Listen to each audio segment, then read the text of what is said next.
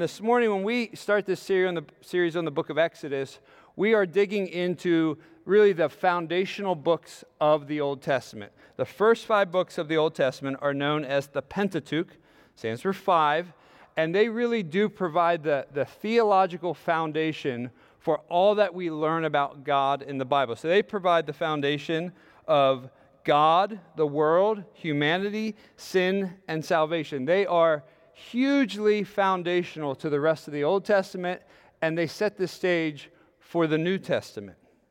And those books are Genesis, Exodus, Leviticus, Numbers, and Deuteronomy. Some of them get a bad rap. And so hopefully, even just as we jump into the book of Exodus, you'll begin to see some of the connections and why they are so important and foundational. And we're going to start kind of at block 2 in the foundation, which is the book of Exodus. And Exodus gets its name because one of the main storylines in the Old Testament, and really that the New Testament authors pick up on, is that of the Exodus. God rescuing his people from slavery in Egypt, and them leaving Egypt and heading towards the promised land. See, God establishes a covenant with them at Mount Sinai after he rescues them. So we're going to jump into the book of Exodus this morning, but we're going to stay, like if we're in an airplane, we're going to stay at about 30,000 feet today. So we're going to look at the whole landscape of Exodus, and then next week we're going to jump into the details of chapter 1 and then kind of work our way through. If you're hoping for great detail, we're doing this as a survey. Exodus is a big book, so we're going to go in order, but we're going to take chunks of chapters. So we're not going to maybe dive as deep as some of you would hope, and we're going to dive deeper than some of you would like. So we're trying to hit a middle there. But the idea of Exodus, it's this epic journey from slavery to salvation, from misery and oppression to freedom. And we're going to see that has relevant application for us. This past Friday, I guess it would be 2 days ago, I was at a parent meeting for my son Adam and daughter Lily's annual track meeting with the coaches, and they prepare the parents, and they just set out big expectations for what they hope the athletes will accomplish, and they tell things that we need to know. Well, I want to do the form of what the coach did on Friday with the book of Exodus. There's some certain things that we want to accomplish as we go through the book of Exodus. And these are, let's say, modest goals that my prayer and our prayers, pastors, for all of you is these things would happen as we go through the book of Exodus. Number 1, that you would get some basic tools to better understand and appreciate the Old Testament. So even beyond the book of Exodus. Some of you really appreciate it. Some of you get really confused by it. We're hoping that for everyone, there's just some more tools in your toolbox that you understand it a little bit better. Number 2, modest goal. We hope that we can help you see God's holiness and his character that's on full display in the book of Exodus. Number 3, this is a really important one. And this will help you understand all of the Old Testament and really all of the Bible. That we would help you to see that the hero of the Old Testament, the hero of the Exodus story, is God himself. The hero isn't the person that God raises up. The hero is God himself. We hope that you see that the groundwork for the good news of Jesus is actually laid out in great detail in the book of Exodus, specifically the Passover. Next goal. We hope that you see how relevant the book of Exodus is for your Christian life. So this is going to be a lot more than a history lesson if we do our job well and the Holy Spirit helps us. Ultimately, we want you to see a greater vision of God, that you would have this new set of lenses that would be over your eyeballs, that everywhere you look in your life and in God's world, you would see God as bigger and more powerful and more mighty and more merciful and more long-suffering than you ever imagined. So that's the modest goals. And this is the orientation day, so we're going to go in a bunch of different directions. But to appreciate the book of Exodus a little bit more and to understand it a little bit better, we need to get oriented with a few things. So we're going to do that, and then we'll just kind of hit some of the highlights of Exodus this morning. So the first thing we need to know is, how does the book of Exodus relate to the book of Genesis? The book of Genesis is the first book of the Bible. Exodus is the sequel. It's the second book of the Bible. How do the two connect? Well, Exodus, as I said, is the sequel. In the book of Genesis, we learn that God always existed, and He created heaven and earth. He created all that we see and that we don't see. He created Adam and Eve, and He created them to have a relationship with Him. We learn quickly in the book of Genesis in chapter 3 that Adam and Eve sin against God that they were in a covenant with. They break the covenant, and they have consequences for their sin. We learn in the book of Genesis in chapter 3 that, verse 15, that there's a first glimpse of hope and redemption for God's people. We learn that Adam and Eve, as they have children, as the world gets populated, all of the people inherit the sinful nature of their mom and dad. We see in Genesis the flood account with Noah and the ark. We see both God's justice on display, and we see God's mercy. We see God's justice in that it says that He looked at humanity, He regretted making them because of how sinful they were. They were evil all the time, He says. You can look it up in the book of Genesis. Then He brings a flood, a mass judgment on rebellious people. But we see His mercy too. He chooses Noah and his family, and He preserves a line for the Savior to eventually come. And then we learn in chapter 12 in the book of Genesis that God reveals Himself to a man named Abram, who eventually we come to know as Abraham. And He makes a covenant with him and a promise with him. And He promises that his descendants will be more numerous than the stars in the sky or the grains of sand on the seashore. In other words, God is going to gather a huge group of people for Himself that will be His family, that will display His glory. And so from when Adam and Eve get kicked out of the garden, out of God's presence, God begins to pursue and go after sinful men and women to reveal Himself and to bring them into His family. So the book of Genesis is really important to the Exodus story. So if you have some free time this week, read the book of Genesis and read the first 4 chapters of the book of Exodus. So it's important to know it's the sequel. It's part 2. Well, who wrote the book of Exodus? Moses wrote the book of Exodus, and he wrote the other 4 books of the Pentateuch as well. He's considered to be the primary author of the first 5 books of the Bible. When was the book of Exodus written? It was written, the earliest dating by scholars would be the 15th century BC. Like any Old Testament book, there's a lot of debate about that, but I think a good case can be made for the 15th century. All we need to know, it is a really old book, inspired by God, that is intended to teach us many things about Him.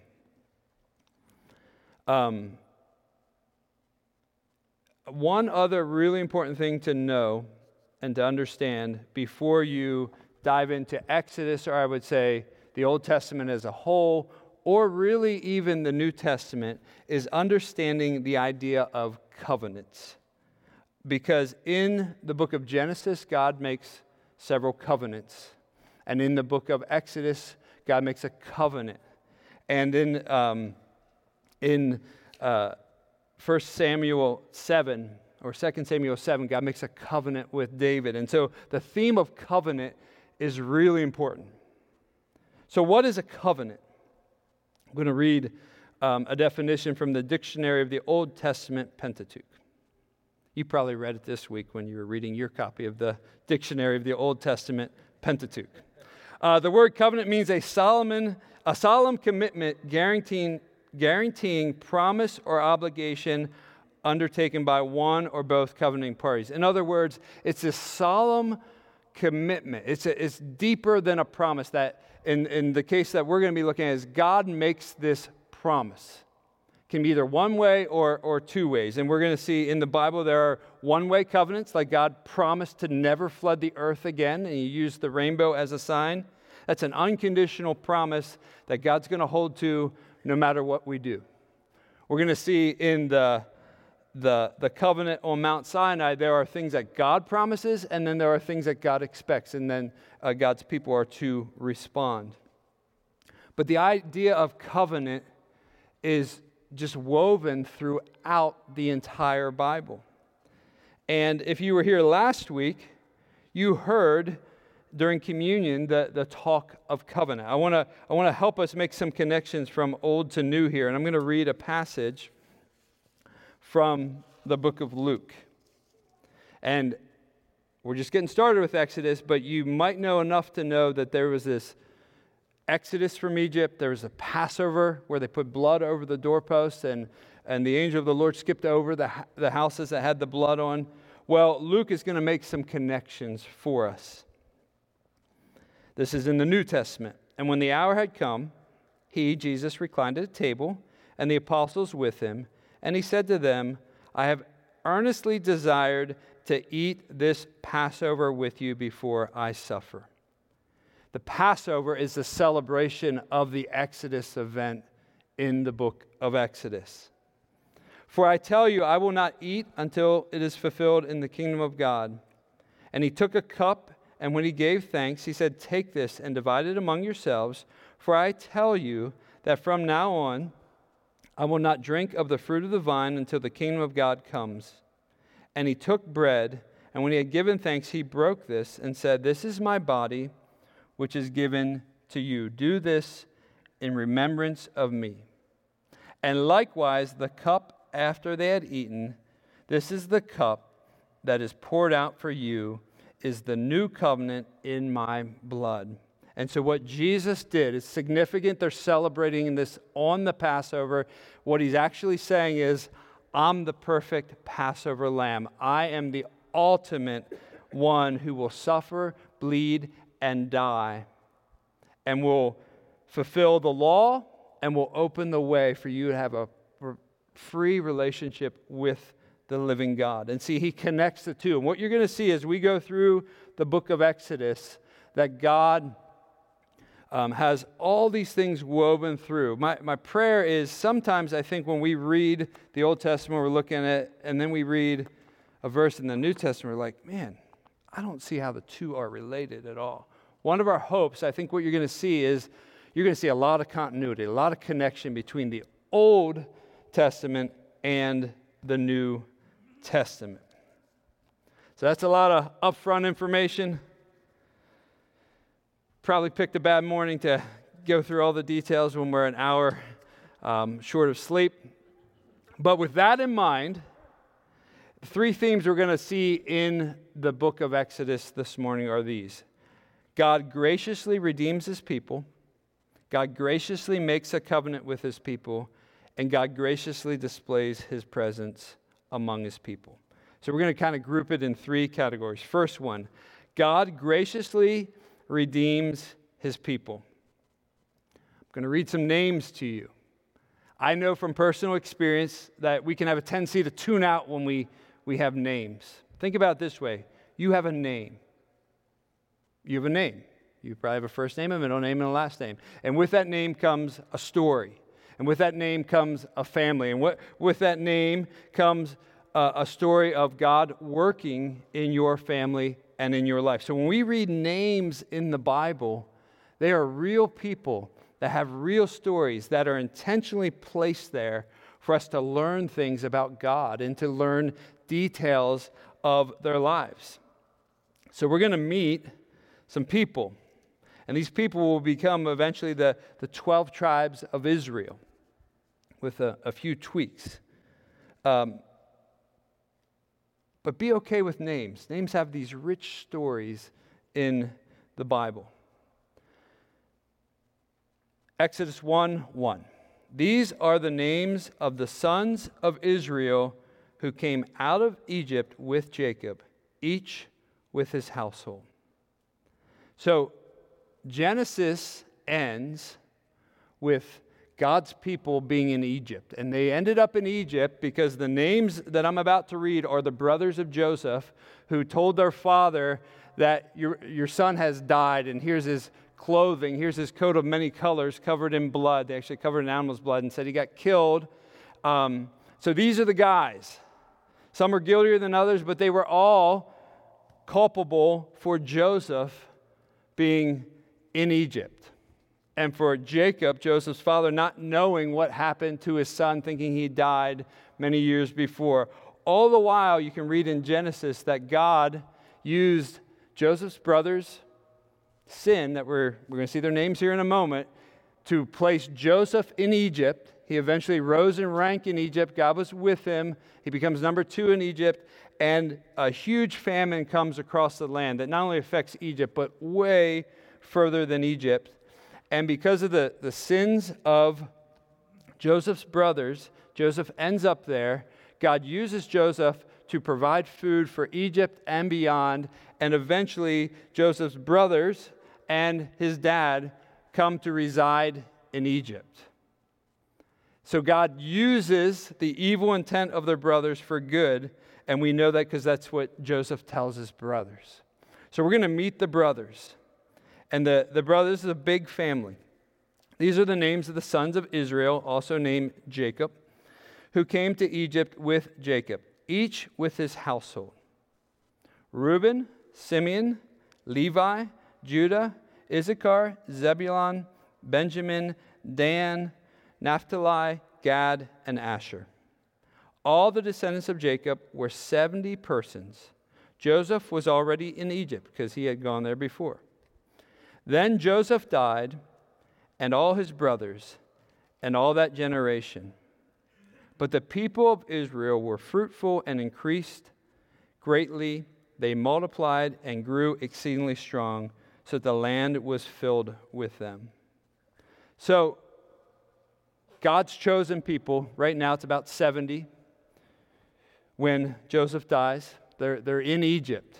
And if you're reading the Bible and you just got up in the morning, you want to read the Bible, you were here last week and thought, I'm going to try to read the Bible like they talked about last week. Well, you could miss what happens. In verse 7 and 8, a few hundred years elapses. So we're just reading it. You go from 7 to 8, and you kind of miss that hundreds of years have elapsed. But when it says, but the people of Israel were fruitful and increased greatly, they multiplied and grew exceedingly strong, so that the land was filled with them. They're eventually in the hundreds of thousands, if not higher. And so over hundreds of years elapses. But they're still in Egypt. And what has happened is over time, their favor leaves. So when they first get there, they're with Joseph, and Joseph's good with Pharaoh, and Pharaoh's like, this is my guy, and these are his people, so we're good. Well, then verse 8 happens. Look at verse 8. Now there arose a new king over Egypt who did not know Joseph. He didn't know him, had no favor towards him. All this new guy saw is, wow, there are Jewish people everywhere. This is a large number, and he felt threatened by it. Verse 9, and he said to his people, behold, the people of Israel are too many and are too mighty for us. So he was fearful. And in his fear, he decides the best thing to do is to oppress and enslave. And so here we have in Exodus, God's chosen people are placed into slavery and oppression for really hundreds of years. The existence of the United States of America, even a little bit longer than that time period, there they are in Egypt. And they may have thought, well, where'd the Lord go? What about us? Didn't he remember us? Isn't he powerful? Isn't he mighty? Isn't the one who spoke the galaxies into existence? And here we are, day after day, year after year, suffering. Philip Ryken and Kent Hughes wrote a book on the book of Exodus, and they say the following about the book of Exodus. As we study the biblical history in the book of Exodus, we discover that the real hero of the story is God. God is the one who reveals himself to Moses as the great I am. God is the one who hears the cries of his people in bondage and takes pity on their suffering, raising up deliverer to save them. God is the one who visits plagues on Egypt, who divides the sea, who drowns Pharaoh's army. God is the one who provides bread from heaven and water from the rock. God is the one who gives the law covenant on the mountain, Mount Sinai, and fills the tabernacle with his glory. From beginning to end, Exodus is a God-centered book. It's all about God and his mercy and his power. And so we have a people. They're in Egypt. They feel forgotten. And there they wait. Exodus chapter 2 says this, verse 23, "During those many days, the king of Egypt died, and the people of Israel groaned because of their slavery and cried out for help. Their cry for rescue from slavery came up to God, and God heard their groaning, and God remembered his covenant, his binding promise with Abraham, with Isaac, and with Jacob." I want you to imagine how horrific their situation was, how forgotten they probably had felt. And they groan and they cry, and their cry and their groan reaches heaven. And the Lord hears their cry. If you're them, and they remember the covenant of Abraham, they were probably thinking at times, maybe not verbalizing it, but thinking it, wow, this seems like exactly the opposite of what God promised to our father Abraham. This seems like complete opposite. Let me read the promise, part of the promise to Abraham in Genesis 15. "And Abraham said, 'Behold, you have given me no offspring. A member of my household will be my heir. And behold, the word of the Lord came. This man shall not be your heir. Your very own son shall be your heir.' Remember, by the time the son was born, Abraham's 90, his wife is 100. And he brought him outside and said, 'Look toward heaven and number the stars. And if you're able to number them,' then he said, 'So shall your offspring be.'"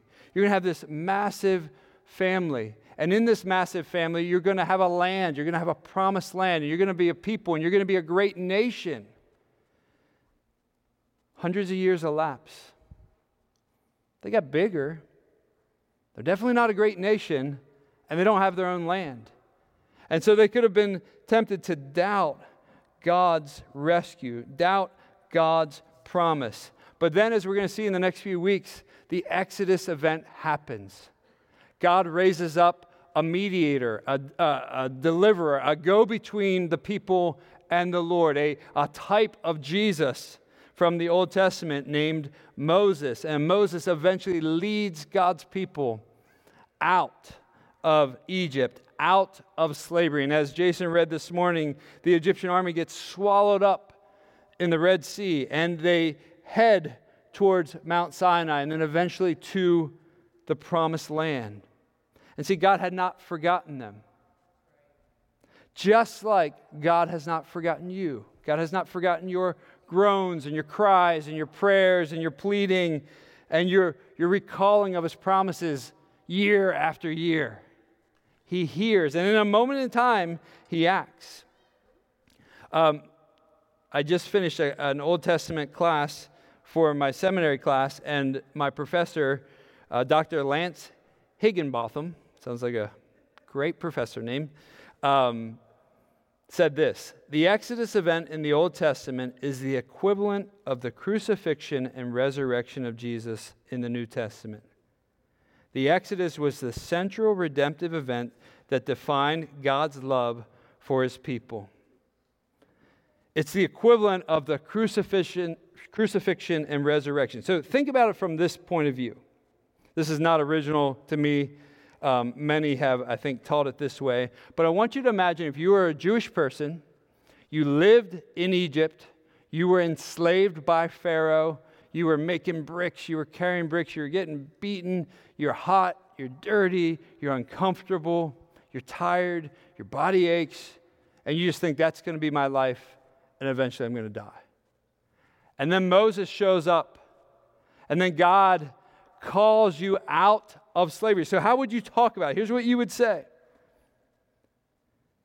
We were in slavery under a cruel and tyrant ruler.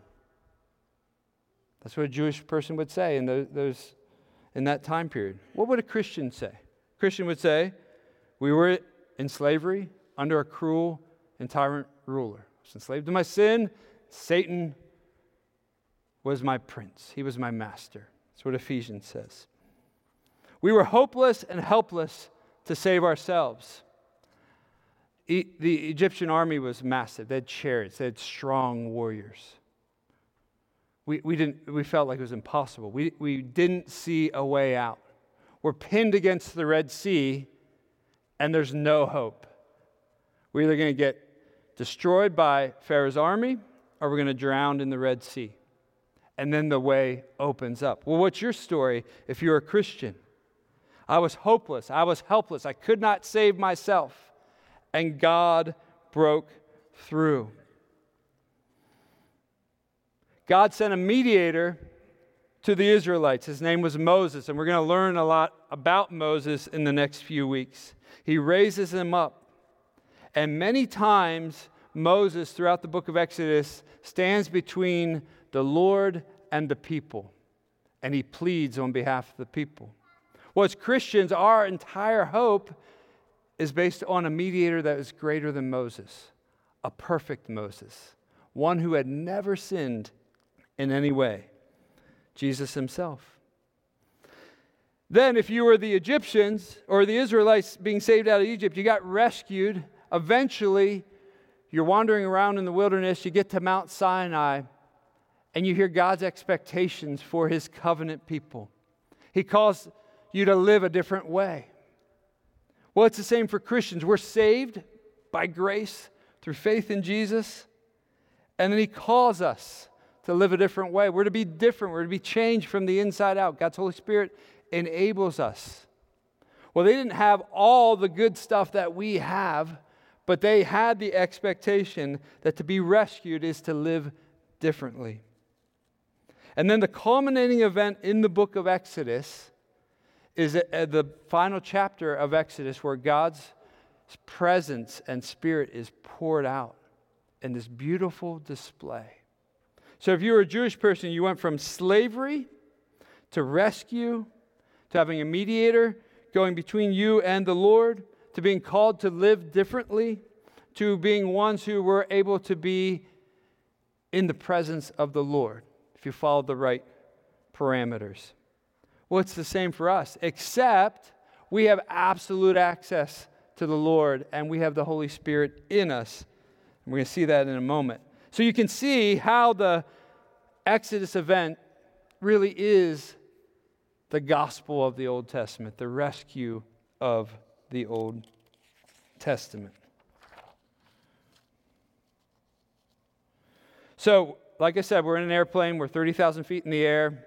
If we're watching this on your TV, we're going to fast forward to Exodus chapter 19. So they've been rescued. Now we're going to Mount Sinai. And at Mount Sinai, at the base of Mount Sinai, we're going to learn that God graciously makes a covenant with his people. Exodus 19 says this: "You yourselves have seen what I did to the Egyptians, and how I bore you on eagle's wings and brought you to myself." See, God is the hero of the story. He's the rescuer.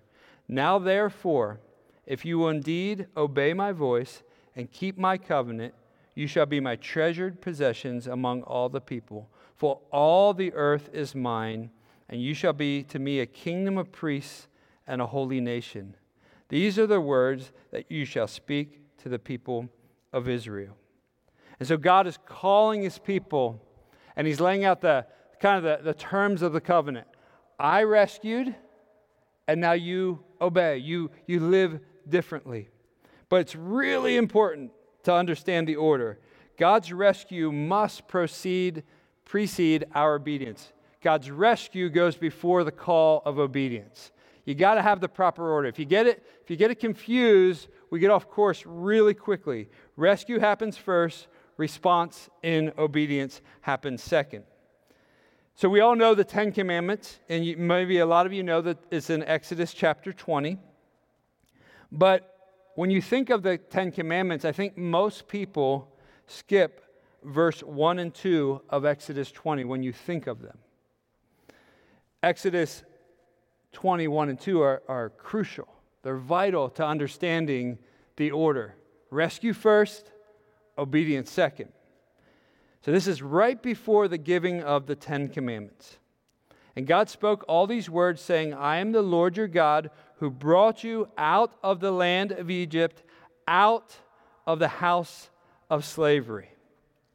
I'm the Lord, your God, who brought you out of the land. I rescued you out of the house of slavery. Now, he's going to give some expectations here in a moment. Here's what followers of God should look like. Here's what we should be like in an increasing way. And we're going to see in Exodus, they didn't often get it right. They were messy, just like we're messy. But rescue goes first, obedience goes second. That's true in the book of Genesis, that's true in the book of Exodus, that's true throughout the Bible, and it's true in the New Testament. Let me read a New Testament passage. Romans 5, but God shows his love for us, and while we were still sinners, Christ died for us. While we were in our mess, while we were enslaved to our sinful passions and desires, while we were without hope, Christ died for us. Paid in full, rescued, called out. God's Spirit goes in us, and then we're called to be different and to obey. So when we trust in the Lord, we are rescued from the enslavement of sin, and then we're called to a new life. 1 Corinthians chapter 5, Paul will connect the Old Testament Passover to living the new life in Jesus. My prayer is you're going to start to see all these dots connect from the old to the new. 1 Corinthians 5:7. Cleanse out the old leaven, that you may be a new lump, as you really are unleavened. For Christ, our Passover lamb, has been sacrificed. Couldn't get more clear that he's connecting Jesus to the Passover lamb. He's saying, let's get rid of the old leaven. Let's get rid of our sinful past and its actions, and let's live in keeping with this new covenant that we're a part of. See, in both the Old Testament and the New Testament, salvation is never presented as we might hear it in our time period of like fire insurance, that you just believe in Jesus, doesn't matter what you do, and you won't go to hell. If you believe in Jesus with all your heart, you won't go to hell. He really will pay for every one of your sins. But with that salvation comes the call to a relationship. And in that relationship, we begin to change from the inside out.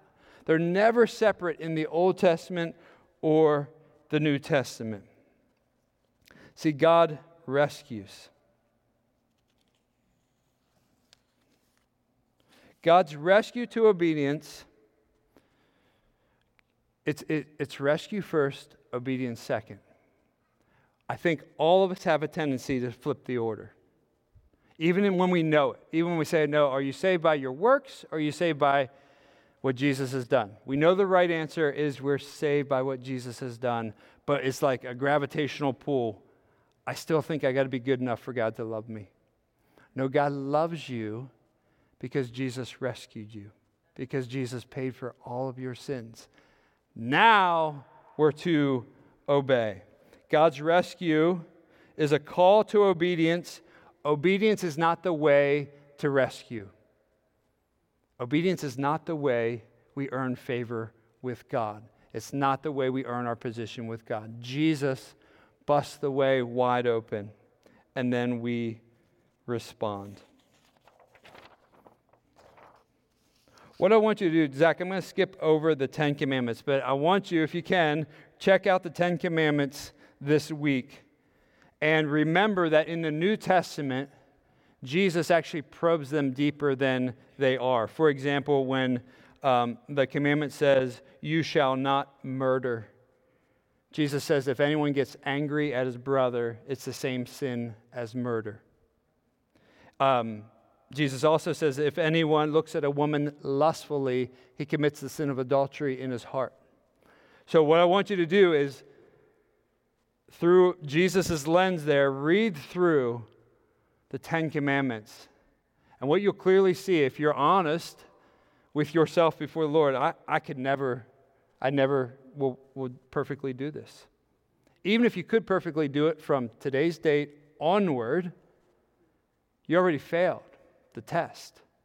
If the only acceptable grade is 100%, which it is, then we've already failed. So the purpose of the law isn't so that we think, here's the bar, here's how I earn God's favor. No, the purpose of the law is many. One, it's to drive us to Jesus. Two, it's to remind us that God's people were called to live differently. Let me just read a couple verses from the New Testament. John 1:17 says, "For the law was given through Moses," that's Exodus 20, "grace and truth came through Jesus Christ." The perfect standard given through Moses, grace and truth through Jesus. Jesus said, "I didn't come to abolish the law, I came to fulfill the law." See, Jesus is the only one, when he's staring at the Ten Commandments and all their implications, he's perfect. He passes the test.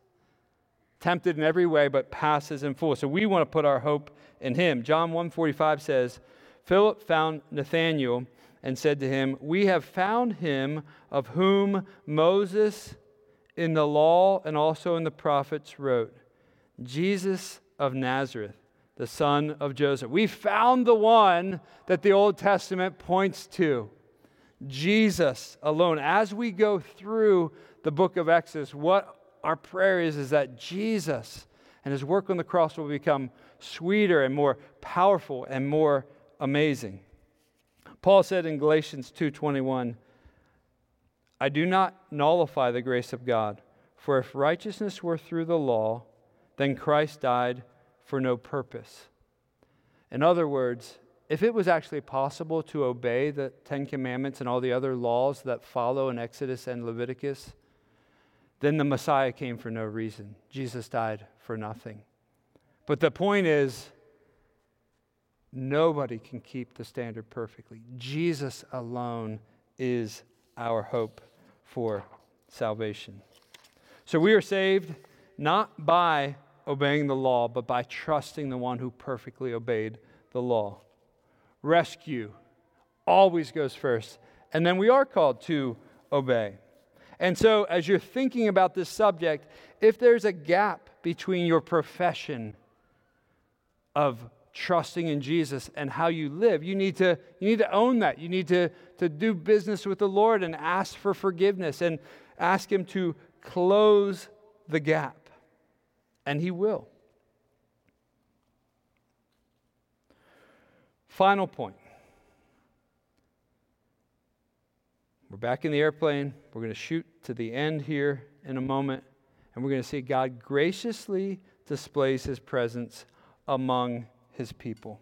God graciously displays his presence among his people.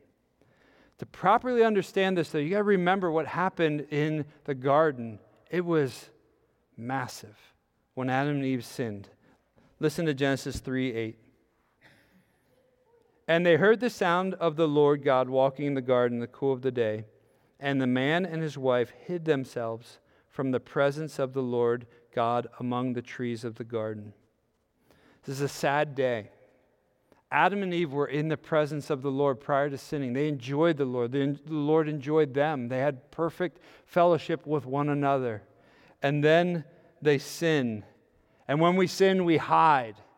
And they were hiding from the very presence of their Maker and Creator who made them for a relationship with him.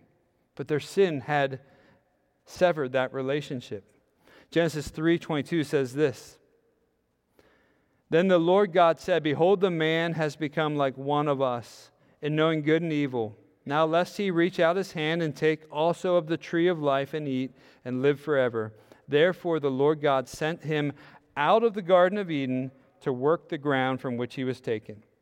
He drove out the man at the east of the Garden of Eden, and he placed the cherubim and a flaming sword that turned every way to guard the way to the tree of life. They are kicked out of the Garden of Eden. They're kicked out of the presence of the Lord. And from Genesis 3:15 on, we get glimpses of how God is going to pursue a people so they can experience His presence, so they can have a right relationship with Him. And so God is in the redeeming business, and He enters our mess, and He begins to make it new. Revelation, the book of Revelation, ends with the people of God in His perfect presence. So since the fall of man, God has pursued a way to dwell among a redeemed people. So we don't want to take lightly the idea of being in God's presence. It's an incredible gift, and it should be an amazing reality that sinful men and women can be in the presence of a living God. And so chapter 40 of Exodus ends this way. Then the cloud covered the tent of meeting, and the glory of the Lord filled the tabernacle. And Moses was not able to enter the tent of meeting because the cloud settled on it. And the glory of the Lord filled the tabernacle. Throughout all their journeys, whenever the cloud was taken up from the tabernacle, the people of Israel would set out. But if the cloud was not taken up, then they did not set out till the day that it was taken up. For the cloud of the Lord was on the tabernacle by day, and fire was on it by night, and the sight of all the house of Israel throughout all their journeys. The presence of the Lord was revealed in a powerful way. Now, as Christians in the New Testament era, you have full and complete access. We don't have to follow all the particulars of Exodus and Leviticus. We can come right to the Lord. 1 Corinthians 3 says this, and this should become more shockingly amazing as we go through the book of Exodus. This is 1 Corinthians 3:16. Do you not know that you are God's temple, and that God's Spirit dwells in you? If anyone destroys God's temple, God will destroy him. For God's temple is holy, and you are that temple. So as we read the book of Exodus, we're gonna see how all these details of the tabernacle and all the different things that people had to go through to be in the presence of the Lord. And because of Jesus, now the way is opened wide. And if you've trusted in Him, God's Spirit is in you. You house the presence of God because of what Jesus has done for you. If the band could come up, we're going to sing one final song. And as we do, I'm going to read Hebrews chapter 4. It says this. Since then, we have a great high priest who has passed through the heavens, Jesus, the Son of God.